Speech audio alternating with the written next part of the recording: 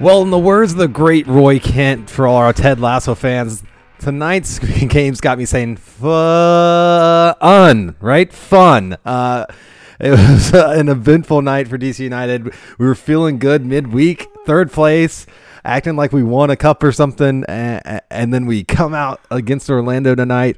A great goal that we're going to break down, and we thought we were on top of the world. Turns out we were not, but we're still here. It's me and Sam tonight on Tried and True, the DC United post-game podcast presented by Heineken. Thanks for joining us tonight, or later if you're listening to the podcast. Sam, how are we feeling? Oh my gosh, amazing after that introduction. Before the show, I was like, am I doing the introduction? Or am I hosting or are you? Because mine might be a little bit bleak. And Joshua said, don't worry, I got it if that's the case. And what a role reversal, because I don't even remember the game after that amazing introduction. So go off, Joshua. I'm just trying to come out the gates like DC United tonight. Getting to the game, DC United did come out, and they looked like they normally do. It looked like a pretty decent lineup, right? A couple changes. Paredes nowhere to be found in the 18. Clear, yeah. But more, I believe, steps in. No, I'm wrong there. Sam, you have left the show. I have. I'm still chatting. Something happened. My phone hit the computer. Listen, I was so shocked by your intro. Oh yeah. Well, more parallels to the game here. We had some early exits for some of the teams, but a decent lineup. Reyna, Paul, Kamara. I thought we were poised to come out and really take this one. Sam, I'm not going to ask you to be the talking head in the background, so I'll carry us while you're going through. I can answer questions. You just can't see my lovely face. But one of the surprises of the lineup was that Alfaro had made the start, and we hadn't really seen that since the injuries. And it kind of comes back to bite us. But a strong lineup, and they start the game strong. Julian Gressel, and that whole buildup was fantastic. Passing through the midfield, some beautiful stuff, and then the shot was just audacious. It was, yeah. I needed to see the replay, and then I needed to see it again, and then I needed to see it again. Like, how do you take a shot from that angle and you beat the keeper far post like that? It was near post. You're right. I'm sorry. Near post. My mistake. Absolutely near post. It was a rocket. I was shocked. Yeah, Galice is no scrub either. He's a very competent goalkeeper in this league and in CONCACAF, and Julian just caught him out. I don't know if it was some knuckling going on there or just the like I said, the audacity of where he took that shot and how hard he hit it.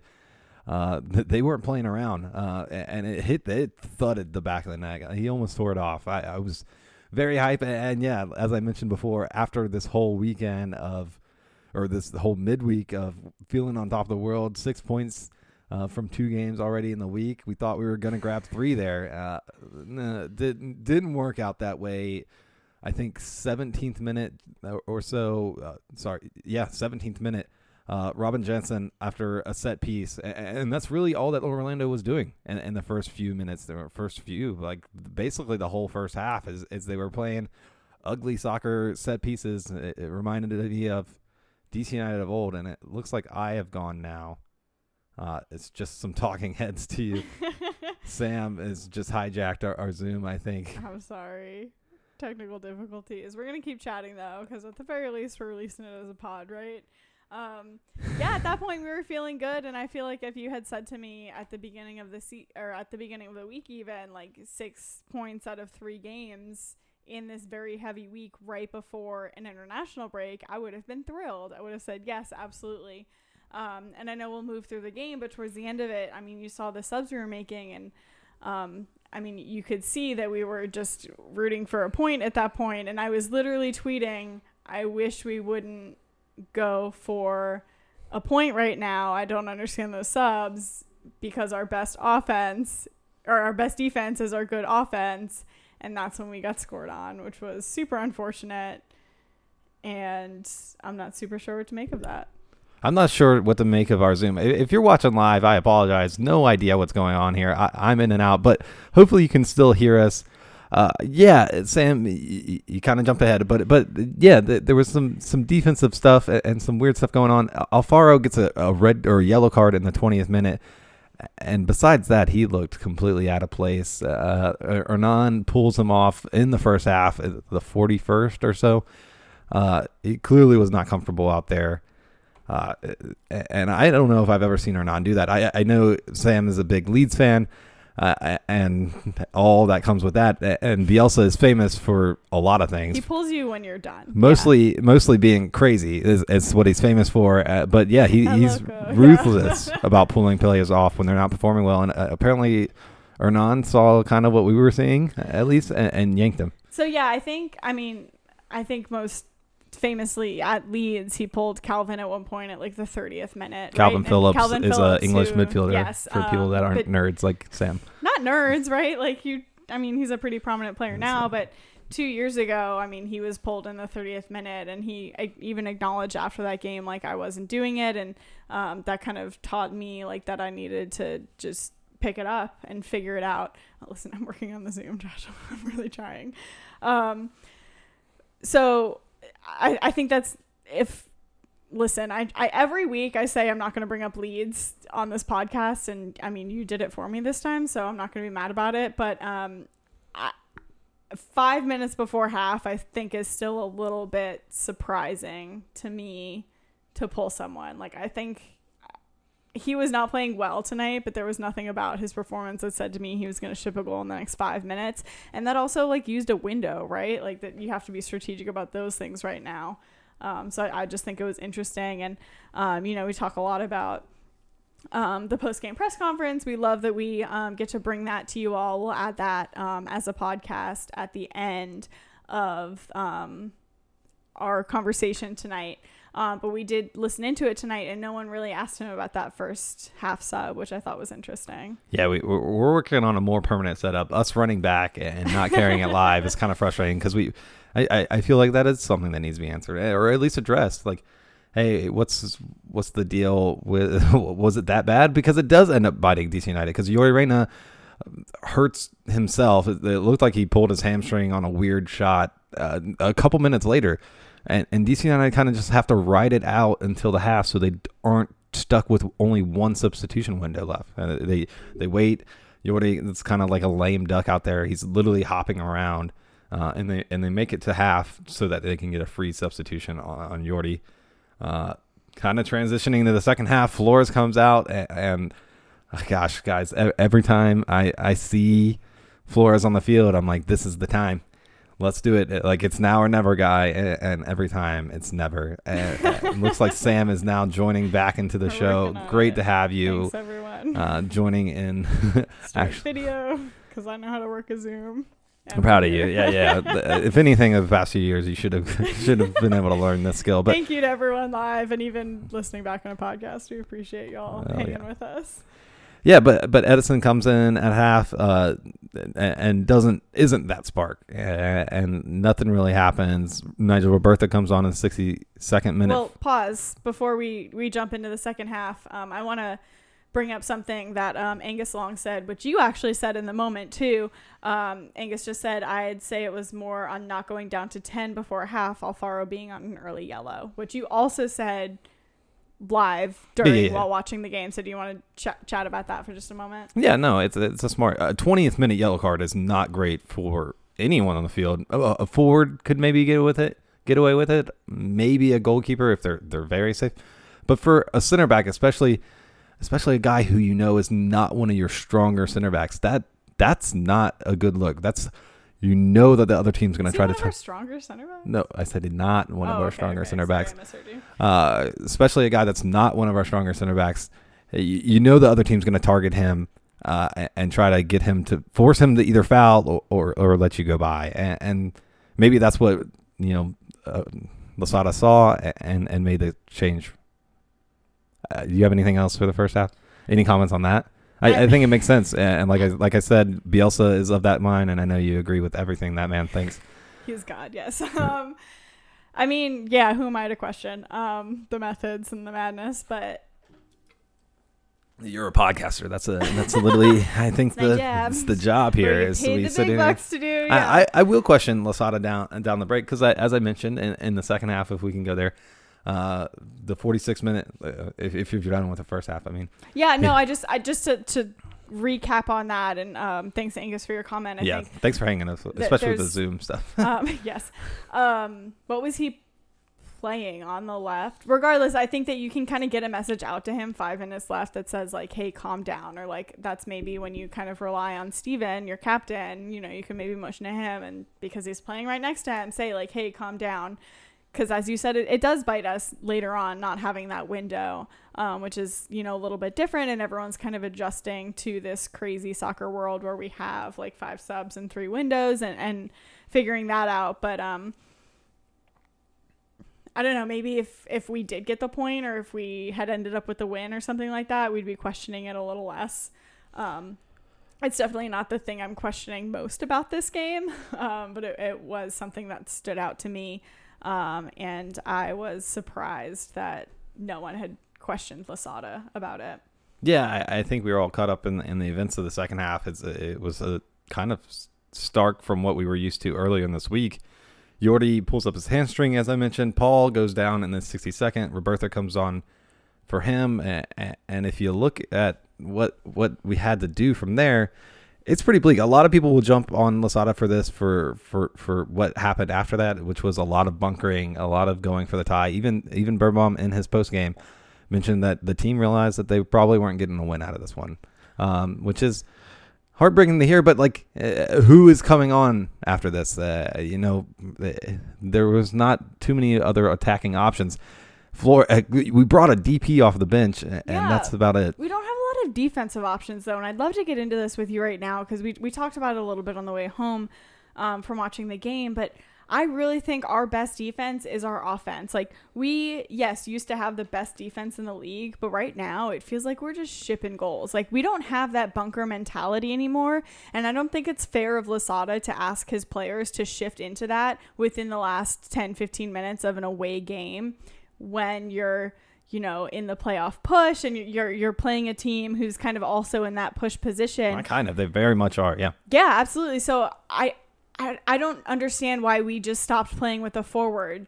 What was it, the 80th minute left, like, that we pulled Ola off? I know you have it right in front of you, so you can correct me. 82nd minute, we pull Ola off for Felipe, and Julian Gressel comes off for Chris Odietz. Yeah, so I don't understand that side separately, but we'll stick to this conversation. I don't understand why we're pulling a forward off and putting on a number 6, and I don't think bunkering is our best opportunity at that point. And kind of everyone we were watching the game with said at that moment, like, we're about to lose this game. This is not how you get a point away, because DC United isn't that bunker team anymore, and that's not what we practice for. It's not how we watch this team play. It's not how this team got to this position in the table. And I think it was an unfair position for Losada to put the players in, and I'd love to hear your opinion about it. And I'd love to hear anyone listening live to comment on it. I think you can't have it both ways there. I agree that DC United, and I knew even before we left across the pond, which was where we watched, they're swamped tonight. So check them out any other night. God bless Jen and and all of them doing hard work over there to serve up some great stuff. But yeah, I knew you were going to make this take, even at across the pond. You can't have it both ways, right? You can't criticize the New York City loss. And I'm not saying that you individually did, but as a fan base, people were like, we should have done more there. We should have been able to seal that game off. There were some chirps, maybe even jokingly from me, that Ben Olsen would have seen that out. And I'll stand by that. I think Ben Olsen would have seen that out. But we don't want to play like Ben Olsen anymore. And this kind of gets to what you're saying. Losada has lived and died, or won and lost, to be less dramatic, by this ideal. And so it was interesting to see him switch to the complete abandon of the attack. So I think there's a difference between pushing for a goal when you don't need one and absorbing pressure in your final third. I think by keeping the forward on the field, you get to send balls up to him into the corners, and he can just waste minutes up there, right? Even if he doesn't have the ball, he can waste minutes pressuring the goalie. He can pressure the defenders, and then the rest of the team can push up a little bit, and then you have not as much pressure in your final third. versus taking the forward off. And then when you win the ball, you don't have any options. You're just kicking it up and it's being shoved right back down your throat. And I think that's what frustrated us last season, right? Is we didn't have any outlets. And I said that on the pod repeatedly. Once we get the ball, we don't have any outlets. And that's what lost us the game tonight. I hear you, but I don't think that's Losada's fault. Everyone, if you've seen it, if you've seen a DC United game this year, you know that Ola Kamara hasn't gone past 85 minutes all year. I would say he's got the lowest goals per minute in the league, partly because he was injured in the beginning of the season. But the other reason is that he gets yanked every single game. It's the strategy. He's our only forward that can do what he does. He's our only forward that can do what he does. And I think Losada knows that, and he tries to preserve him for other guys. I realize this game is in front of an international break. Yes, right? Exactly. We have a little bit of time off after those ones. Also, put literally anyone else in forward. Put Steven up there. Nigel Roberto's on the field. He's our best. Yes, exactly. He's our best. He was out there.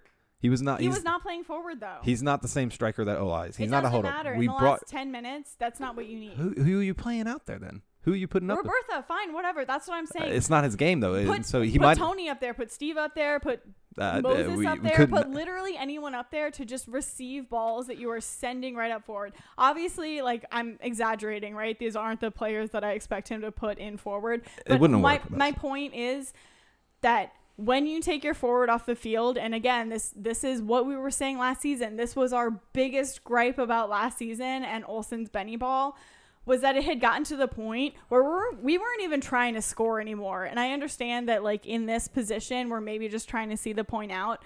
But this isn't a team throughout the entire season who has figured out how to just see a point out and not get scored on when bunkering like that. And I think it's unfair in the moment away from home to just pull your complete game plan and say, just try not to get scored on, especially when Daryl DK, who, has not been lighting it up for MLS as much, but is still, like, a very prominent forward. You're bringing Chris Cash on, who's, like, amazing, right? Like, Orlando's not a bad team. They're now right above us in the playoff position. Like, I think that was an unfair thing to ask of DC United, and I think it was setting them up to failure. I think he ran out of options. I think the roster set him up for failure. Abia was brought in to be the hold-up forward when Kamara was subbed out, basically. Abia was literally brought in for these last 15 minutes of the game. We've seen him used by that to great success. He's even scored in those last 15 minutes. But it's clear that Ola couldn't have continued. It's just So put Roberto out there. You mentioned it, right? Why not? If you push Ola and force him to play out the minutes and he gets hurt, we're screwed way worse than we are. No, so why not put Roberto up there? You mentioned we did have Roberto. Roberto was out there. He wasn't playing a forward though. Like, you could see our lineup. He wasn't playing a number. Roberto, I don't think Roberto is that lone striker hold-up player. The thing is though, he doesn't need to be. He just needs to be able to, like, receive a long ball or chase down an errant long ball. Do you think Losada told him not to hold up play? I think Losada told no one to hold up play. Like, you could see, like, our goal wasn't possession at that point. Our goal was just, like, cross our fingers and hope that no one puts a shot on goal. No, I don't think it was that desperate. We saw some of that last year with Benny. I don't think that was happening. I think this was a personnel thing. And I'm glad he didn't risk an Ola injury, because I think that would be way more detrimental to our season than the 3 points. And I don't think Moses or anyone was an exaggeration. Not named Connor Doyle could go out there and do that role. I just don't. And I made this point at the last pod on our last pod is I don't think that we are in this system enough to understand how to switch that quickly. So when you have a team that's really working towards exactly one thing, and then you switch it on their heads really quickly, especially in a way tonight that I would argue we've seen more than any other game this season, that it was a complete change in tactics. You're right, possibly the way that we wished we had seen in New York City, but we need kind of a middle ground in that, right? It doesn't have to be all or nothing. I'm sticking with the coach here. I think changing your game plan, especially you're on the other side of the arguments that you were making in the first half of the season. Stick with the system, right? Live or die by the No, that's what I'm saying right now. It was stupid to have changed the system completely. That's the exact argument. But this was Losada's decision. I think you got to trust him here. I think. No, I'm saying that not sticking with the system is what lost us this game. That's my argument right now, is that we should have kept someone in the number 9, even if it wasn't our optimal number 9 position, move an exaggeration, literally anyone there. So when we absorb the pressure a little bit, we can send it forward. And even if we're not trying to score that goal to get the winner, we are not absorbing pressure in the final third, because that's not the way that this system works at all. Let's be clear. Only move the ball forward. That we only played like that for 8 minutes of and that's when we lost the game. 8 minutes of regulation time, and then we didn't have any more options. And that's when we lost the game. Okay, that's fine. But we lost the game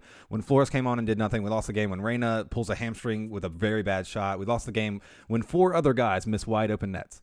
That's why. If Losada ball is working, our players are not up to snuff.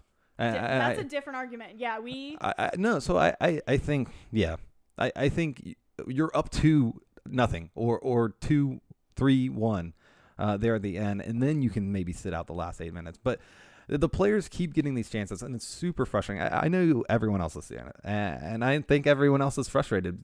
These players are getting in good positions, and I don't know if they're practicing with like higher goals or something. It's over the heavier balls. It's over the crossbar every time, and it's frustrating. There was even a chance Nahar could have slid it in for a goal, but he put it too far back. It's tough, and that's a very specific knock on Nahar. He was good tonight, as he has been all season. But yeah, I think, I don't know. Yeah, I'm not walking. Losada put the team out in the position to win. The last 8 minutes, I think he was dealt a bad hand, and he comes away with a loss. But that's not his fault, I don't think. I mean, I'd love to touch on what you said, is that like we shouldn't have been in this position in the first place had the players on the field been able to put away the game earlier, and that's kind of been a frustration throughout the season, I'd argue, and in the past several games we've forgotten that a little bit, because we have been able to score a few goals off PKs and put games away, but we still need to learn how to score off the run of play, and we haven't really been doing that. We don't have someone who has that nose for goal and who can just put a goal away out of nothing, as we saw DK do tonight, right? Like that's that player for Orlando. The Orlando goals were 2 set pieces. They were garbage. That was a classic. We had a ton of corners that we could have put away also, though. We haven't not been putting away corners this That's season. My point, though. Like we haven't been putting away the chances that we should be putting away all season. And I think as we get further, into this playoff push and even into playoffs, I think that will be a more prominent issue. The fact that we are not putting away these chances in the run of play. I'm just said it. I'm not too worried about DC United scoring goals. I'm worried about our key players missing chances, which is kind of the same. But DC United find a way to score goals. I think in closer games, the bigger players have not shown up. I think we can't always rely on those PK calls, though. We got to figure out how to do it otherwise. That's fine. Yeah, I think DC United are second in the league in goals scored, considerably far behind New England, but 49 goals is second highest in the entire league. We put balls in the back of the net, and yeah, there's some games where we bumped up those numbers a little bit, Toronto and the recent one against Chicago and all that, and Cincy, but yeah, it's tough. You're right. It's the goals that matter. They're not going in for us, and I think that's not going to fix itself this year. That's a quality thing. That's Lucy Russian going to the workshop, and I have complete faith that she and her team are out there just crushing it right now, and bringing TT Rodriguez back to DC. He would have been amazing in this system. Oh man, I saw a picture up in the wharf. This has nothing to do with the game, but a picture up at the wharf. Of the guys cheering on the supporter section after a game. It's like on the side of a building, but TT was in it and it made me a little bit sad. Because man, was special. But yeah, I think players like him, like he scored 7 goals under Ben Olsen. Still involved. His family's still. I saw his mom, and let's not start the rumor mill. But anyways, I think some serious quality added to this team, and yeah, we don't have to worry about defending that nonsense or whatever. So let's hit on a few things. Listen, about this game, or are we moving on? Yeah, kind of a little bit of both. What do you got to say? I think need to sum this game. Summarize, yeah. Summarize, yeah. I was trying to say summation, but that didn't work in my sentence. That I think before going into this string of games, we played 3 games in a week. We played Cincinnati, we played Minnesota, and we played Orlando. And like those are, I think, all beatable teams in and of themselves. But when you're playing 3 of them in a week, with kind of the injuries we have and kind of the back and forth and revolving door of our players, I think any team kind of would take 6 points out of 9, right? I mean, yeah. Before DK scored that goal, I was saying we lost 2 points more than we earned 1. Like, what the heck? And then we ended up earning no points, which was super frustrating. So I think we lost the points tonight more than Orlando earned them. I think that they were ours for the taking based on kind of what we've talked about today. I think we did have our opportunities to really close this game out. We really just didn't take them, which is very frustrating. It's not the end of the world. As Chris Webb is mentioning in our chat right now, we need to remember this was the 3rd game in 8 days. Players are tired. The team needs to, figure out how to turn these losses into draws, which is, I mean, can you argue with that? Like, it's frustrating. The chances missed. Hernan talked about it a little bit in this presser. Yeah, so it's kind of what we're talking about. We're frustrated. We'd rather see the point. We'd rather see all 3 points. But it's definitely not the end of the world. Yeah, no. It's 6 points from 3 games, especially all in 1 week. That's 2 points per game. There's only 1 team in the whole league right now, and that's above 2 points per game, and they're about to set them soon. We do play them soon. But they're about to set a points record, and so that's a good week. And yeah, there's a lot of congestion. This time, DC United are going to get a little bit of a break, and then it's back to congested. And if we can get 2 points per game from those, then we'll be sitting pretty. I tell you, because it's competitive out there. But 2 points per game would get us back, definitely in the playoffs, and maybe even hosting one. So kind of shifting, but not really. The injuries, Sam, that they're tough tonight. Reyna seemed to have earned a little bit more trust than Flores had, and given his little hot streak that happened where he was scoring goals almost every single game, it seemed. Do you think so? Because there were moments during the game when you and I looked at each other and we said, I don't know if the players trust Reyna. I'm not behind Reyna. Give me okay. I'll give you that was trust me.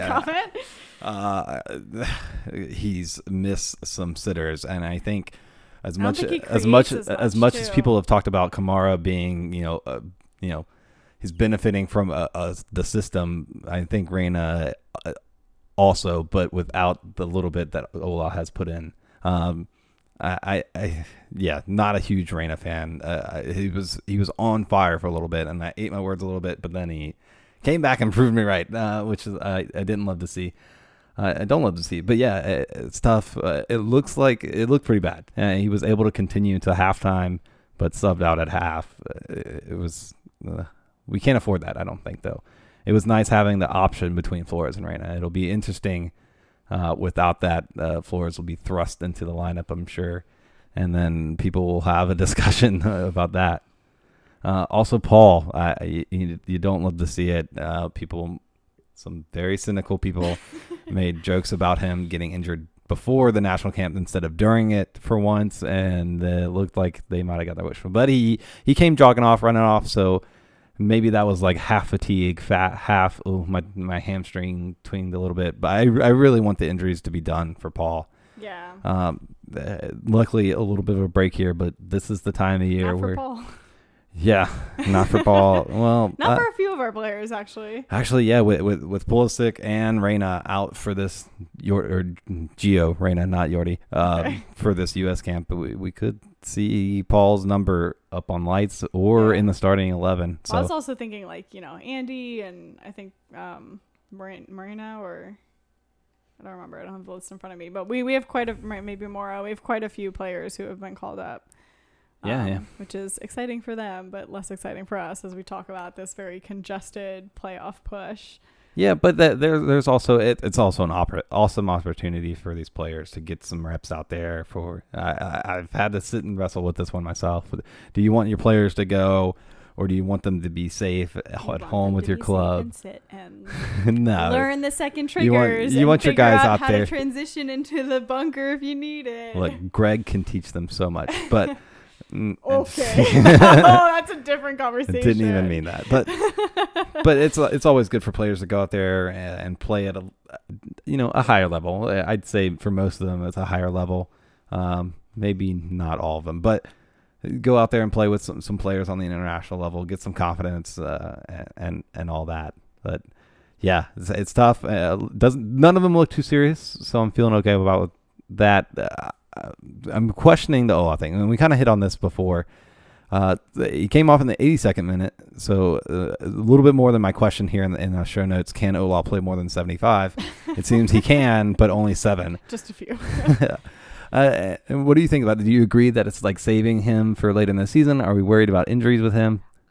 I mean, I don't know. And Hernan has commented on that in press conferences prior and kind of said that, like, we're only playing him for what we need him for. And he said that they kind of, it made it seem like they know him well enough to know when he's done being able to give his all and when he's maybe likelihood of scoring a goal has exponentially dropped, and that's kind of when they pull him. As we've already talked about, right, going into an international break, and Ola Kamara was not called up for any national team, so I don't know why it makes Norway sense. have a pretty decent striker. I don't know why would make sense to pull him. For the point I've made very clear, my belief is that at least have a striker up there to send the ball up to when we're not absorbing pressure as much. I would love to see him on. I don't know if there was possibly like an injury concern or something else maybe that we don't know about. If you're weighing not having him for the next 7 games versus having him for those last 10 minutes on the field, obviously we'd rather have him for the next games, right? Like you mentioned, if he got some catastrophic injury during this game and we didn't have him for the stretch, that would be detrimental to DC United in our playoff push. But barring something that the training staff knows that we don't, I don't see why he came off when he did. Yeah, I don't either. And I think it goes back to what you said. Like, Ola is maybe the coaching staff does know when he's at a decreased chance. Like, he's probably spent for the game. But we didn't have any other alternative. And I think Ola walking would have been better. Exactly. This game wasn't one that we were going for that goal. Sorry to cut you off. No, we weren't going for the 3 points. We were just going for the draw. So even if he has a significantly decreased, if you know his productivity is super down and he's not scoring at this point, he's at least providing that forward outlet. Yeah, and look, we're being kind of critical of, it hurts to lose, but I want to shout the system and everything has been great this year, and I know you've heard, if you've listened to the show, you know that we respect it. Hernan's done wonderful things with Ola for Ola. Ola's done wonderful things, still leading the goal boot race. He needs to pick it back up so that he can, ensure that he gets over 20 and ensure, he wins that golden boot, because I know he wants it. But yeah, it was interesting, and it is weird to see the team without him. I don't think they do well. And like you said, most of the time when we take him off, it's because we're spent. We don't really need to keep pushing. It'll be interesting down the stretch if, we start actually needing these points and these goals, and we're not already up because we're playing the top teams in the Eastern Conference. If Ola is a 90-minute person, then, and this has just been a thing to save him until the end of the season. We're at the end of the season now. I'll just finish with I'm surprised Hernan wasn't pushed in the post-game press conference a little bit more. We were sitting in an Uber listening to the Losada part of it.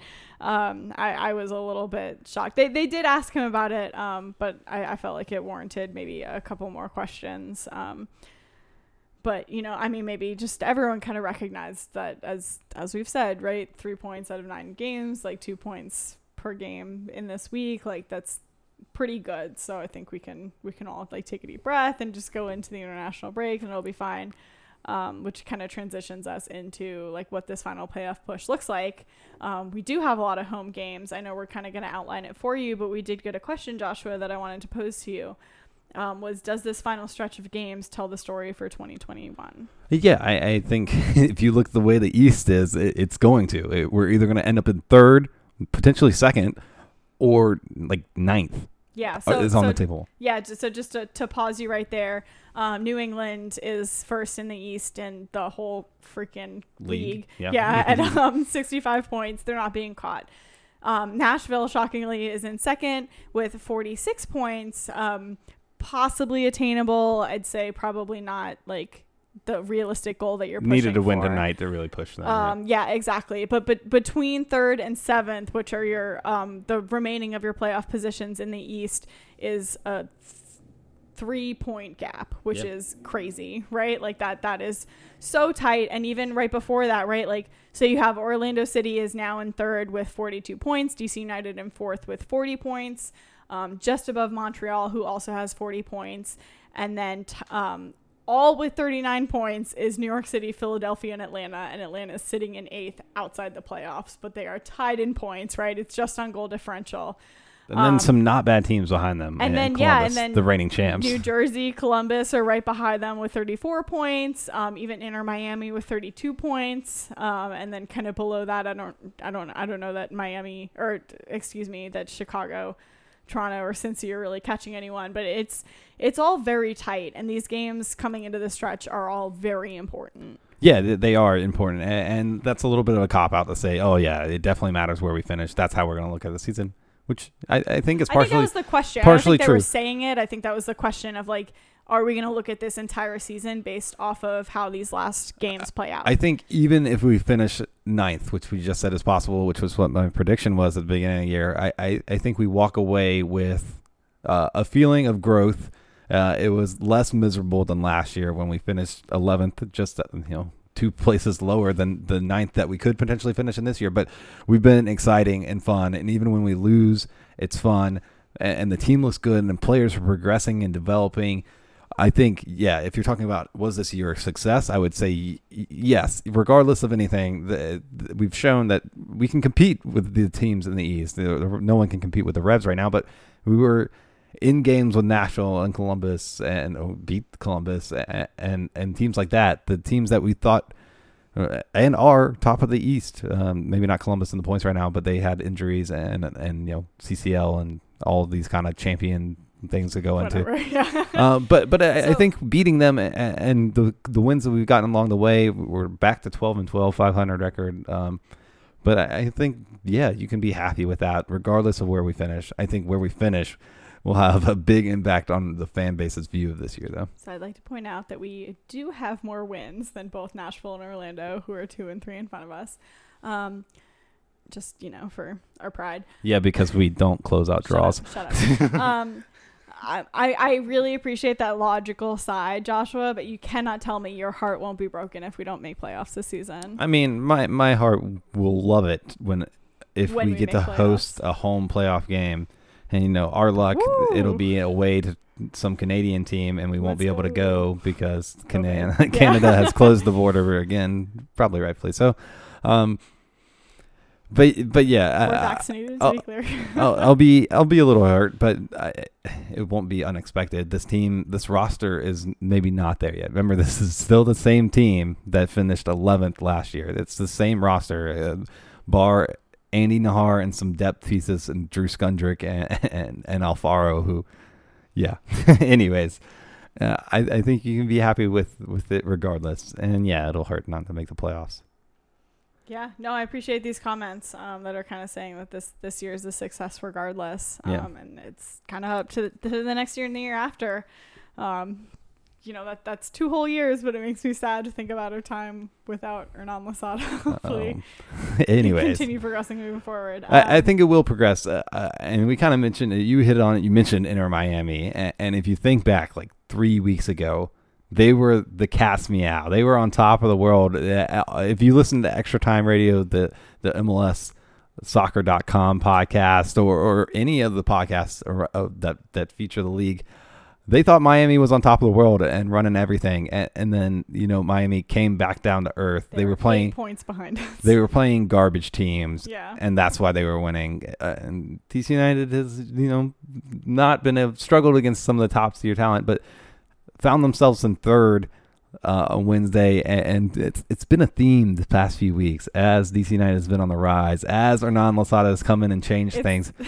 DC United fans, especially on Twitter, even on Reddit, I've seen comments adding Andrew Wiebe and Matt Doyle and the lot.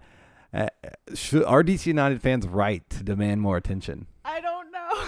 I have a saved draft in my tweets that was like, I love the energy. There was a lot of, specifically Andrew Wiebe, right? Like extra time. There's been a lot of adding those people. And I do agree that, there were a lot of comments about specifically Ola Kamara when he overtook the Golden Boot. And a lot of the commentators were like, this came out of nowhere. And anyone who's been paying attention to DC United kind of was like, they haven't. That this did not come out of nowhere. Actually, Joshua just pointed to himself. If you're listening on the podcast forum, we're ignoring that.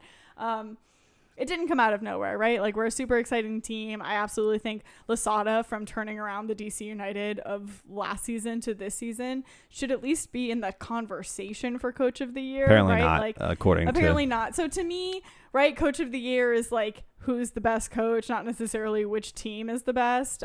It's kind of who's coaching the best with what you have, whatever. That's like a completely different conversation.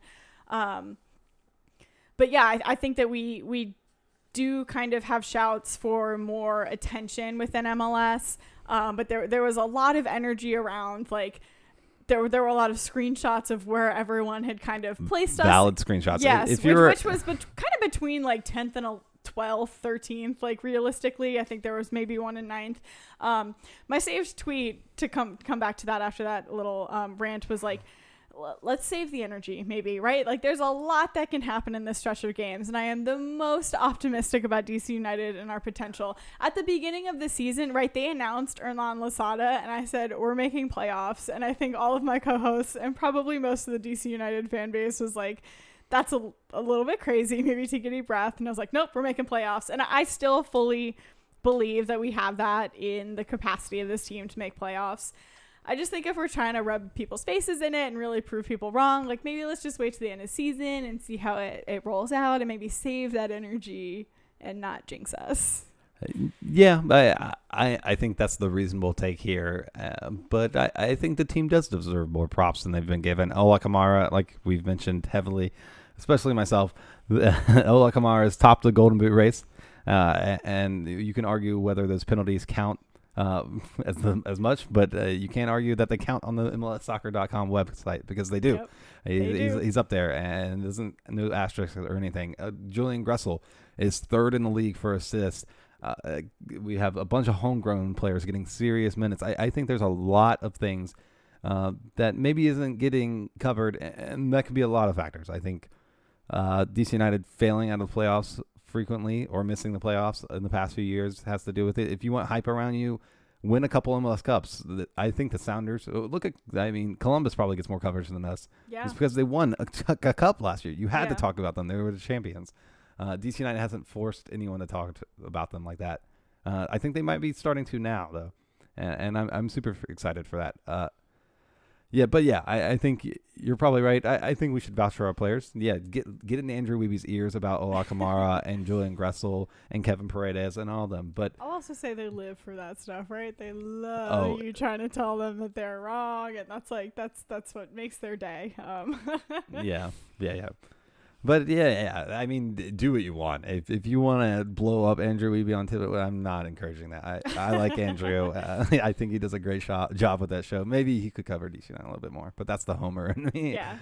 But yeah, feel what you want. But I think it was okay to beat our chest a little bit this week. But be ready to be humbled as well. Yeah, I think that was my point. Is like there is still a possibility of us being humbled, and I think this is a great segue into our final stretch of games, which you can read out. Just again, right before we do that, you can look this up, right? If you're not an auditory person, if you're more visual, but it's New England and Nashville who are probably not being caught. And then from third down is Orlando, us, DC United, Montreal, New York City, Philadelphia. Philadelphia's in 7th at the end of the playoff line. And then it kind of goes Atlanta, New Jersey, Red Bulls, Columbus, maybe Miami in 11th, who can maybe sneak in. I don't think they're mathematically out yet. But then I'll turn it to Joshua to kind of talk about our last stretch of 6 games at this point. Yeah, as we mentioned, there's a international break, some World Cup qualifying for the U.S. team, and I don't have a full list of all of our guys that are going away for that, but they'll come back. They won't miss any time. I'm pretty sure correct. They'll be back October 16th against Nashville at home, and then we also host the Revs on the 20th. So 2 of the top teams 1 and 2, that you listed, and I think NYCFC are the team below us now. We face them on the 23rd away. All these dates are pretty close together. If you haven't heard, then we face to end the season 27th home against New Jersey, 30th against Columbus, and then the 7th away to the crying Michael Bradleys, who will be eliminated from everything except for the wooden spoon at that point. But Cincinnati might have their hand on that already. Man. So, yeah, it's going to be a tough stretch. I think that last one will be a gimme. We might be able to rest the guys. Hopefully, if we're secured a playoff place. We thought that against Cincinnati a couple years ago. And that was a coaching decision to not go for that game. But, it's a lot. Yeah. That's why you watch MLS, right? It's always tight. No one ever, New England's kind of running with it a little bit, but it's all there, right? It's all about the narrative, as our friends on Extra Time would say, right? It's all kind of up in the air, and it'll be a very interesting stretch, but I definitely think it's within DC United's grasp. Like, of all the teams we're facing right now, we're above them, sitting in 4th, and I think that's a great spot to be in. And granted, we are playing New England and Nashville, who are above us, and this will be difficult, but I think if we can just kind of get at least some results, get some points, I think it'll be very interesting, and I don't think it's out of the question that we sneak into those playoffs. No, I think we're in it now, so we should default to us making it, and then be really sad if they don't. But I think that's the first time you've officially said you expect playoffs. No, I did not say that. I say we're in it now, so we should expect it. We should act as if we are going to make the playoffs. We should expect playoffs. We'll see. It's a tough road stretch down the road. Before we leave the show tonight and leave to the future, I want to hit up on a man of the match. Sam, you might have just deleted this whole section from our show notes. It's kind of a tough one to do because it was a Freudian slip on my part. It was a scrappy match outside of some great pieces. I thought the first 20 minutes DC United looked great, and then the set piece was not great. But there wasn't anything awe-inspiring or anything from this match, and we used to say that every game. Now we only say it sometimes, which feels good. I'll go ahead and go first.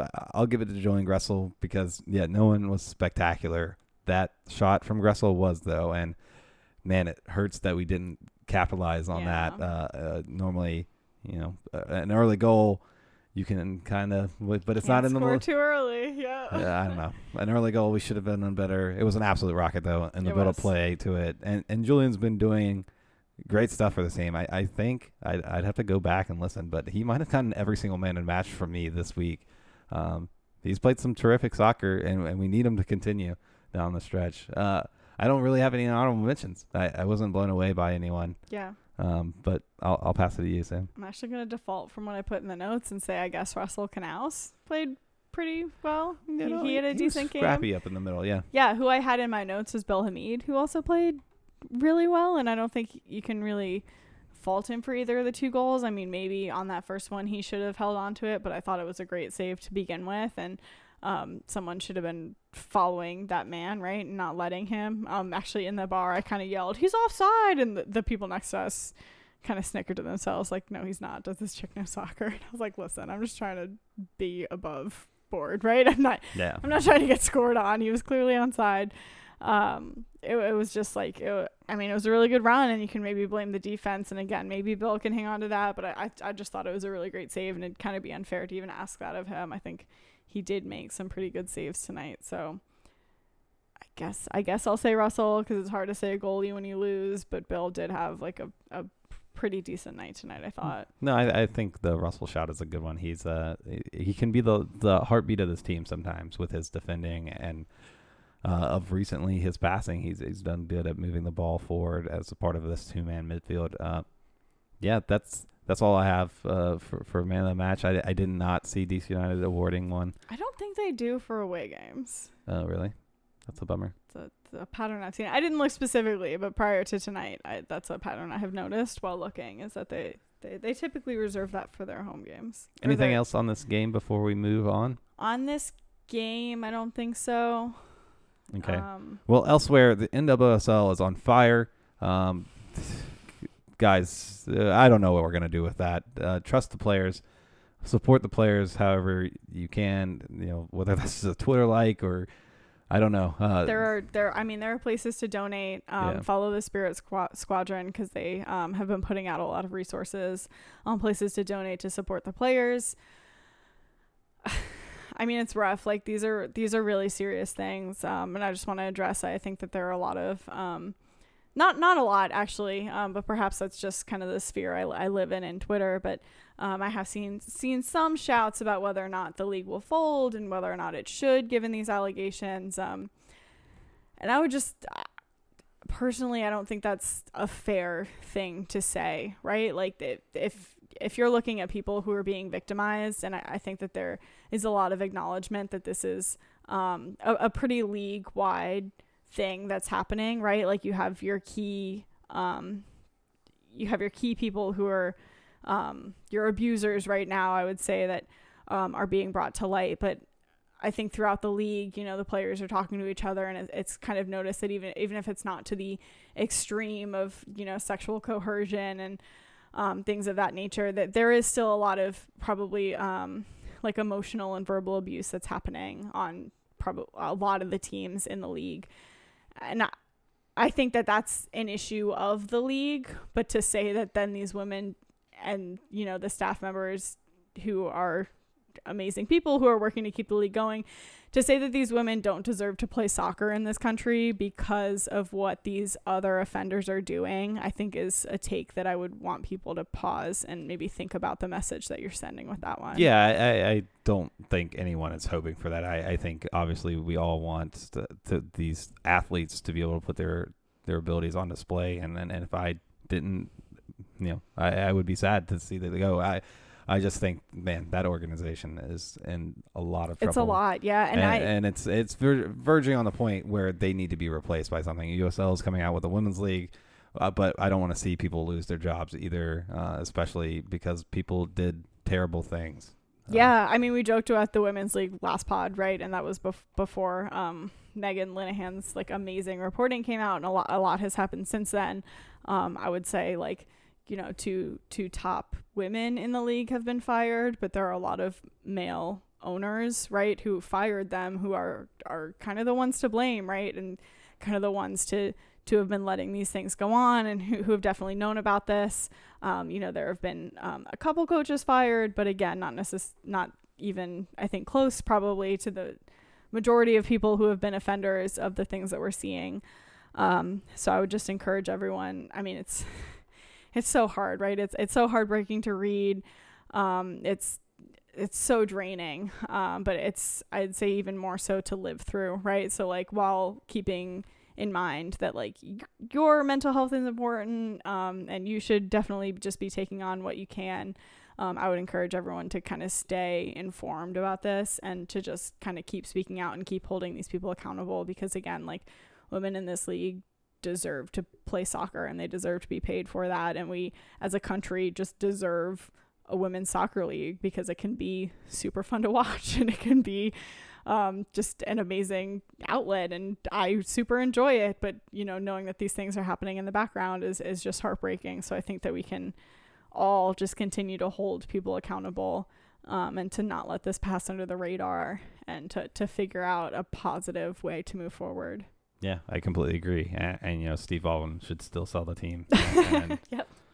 Yeah. Shouts to Tug for starting that one. That's not something that has been forgotten. Yeah, can't let it. I think that was well put, Sam. We're gonna move on, but still thinking about NWSL, throughout this week, and as the players keep fighting for what they deserve. But elsewhere, Loudoun United are terrible. They moved to 3-3 and 18 on the season. They were up against the Red Bulls too, I saw, and they somehow let them come back. Ended that game 3-3. They actually play tomorrow, I believe. So stay tuned to that if you want to see a soccer game.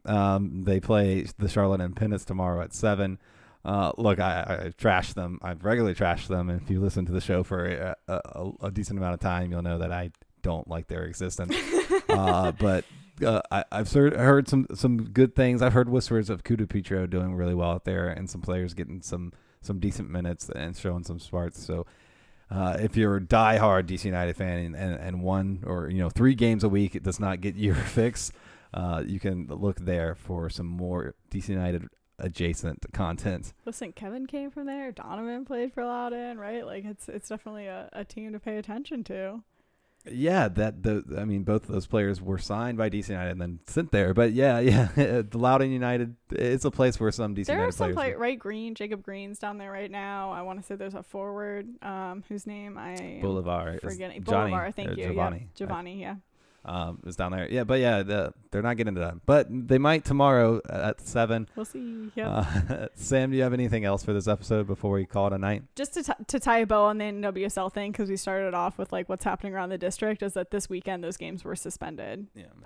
Off all of the allegations that have happened. The reporting right now is that I think that it's unclear when those games will be made up. The upcoming games are not affected as of right now. But again, keep an eye on it. But just to wrap a bow on it, that the Spirit was supposed to play yesterday. Obviously, there were a bunch of NWSL games that were supposed to happen this weekend, but those were all postponed. Yeah, I would not make plans for any NWSL games if you're listening to this. Maybe your first hint was us talking about the absolution of the league, but but yeah. So yeah, a tough night for DC United, giving one away to Daryl DK and the set piece crew down there in Orlando. Shouts to John, who made the trip. If you're a listener or whatever and you saw a dorky guy in a red shirt tonight, that was probably John. I hope you made him pay for your beer, and that you are part of the well over exaggerated 18,000 in the stands tonight. Yes. I didn't even know that was the number. That's absurd. Did that count? I don't know, the players and their families at home? Like, I can't even get to that number in my mind. It's absurd. But it's always fun to tease a team about attendance, especially right after a loss. It makes you feel better. Just bolster our self-confidence. But all right, guys, thanks so much for joining us for this show. It was a lot of fun to talk to you guys. Breakdown, it was kind of frustrating one. We've had fewer and further between of these games. So, we got to stick together when they still happen. Yep. We're all super pumped for the end of the season. As we highlighted multiple times tonight, very tight playoff race. But until next time, I'm Joshua. This has been Sam. Thanks for listening to Tried and True, the DC United post-game podcast presented by Heineken.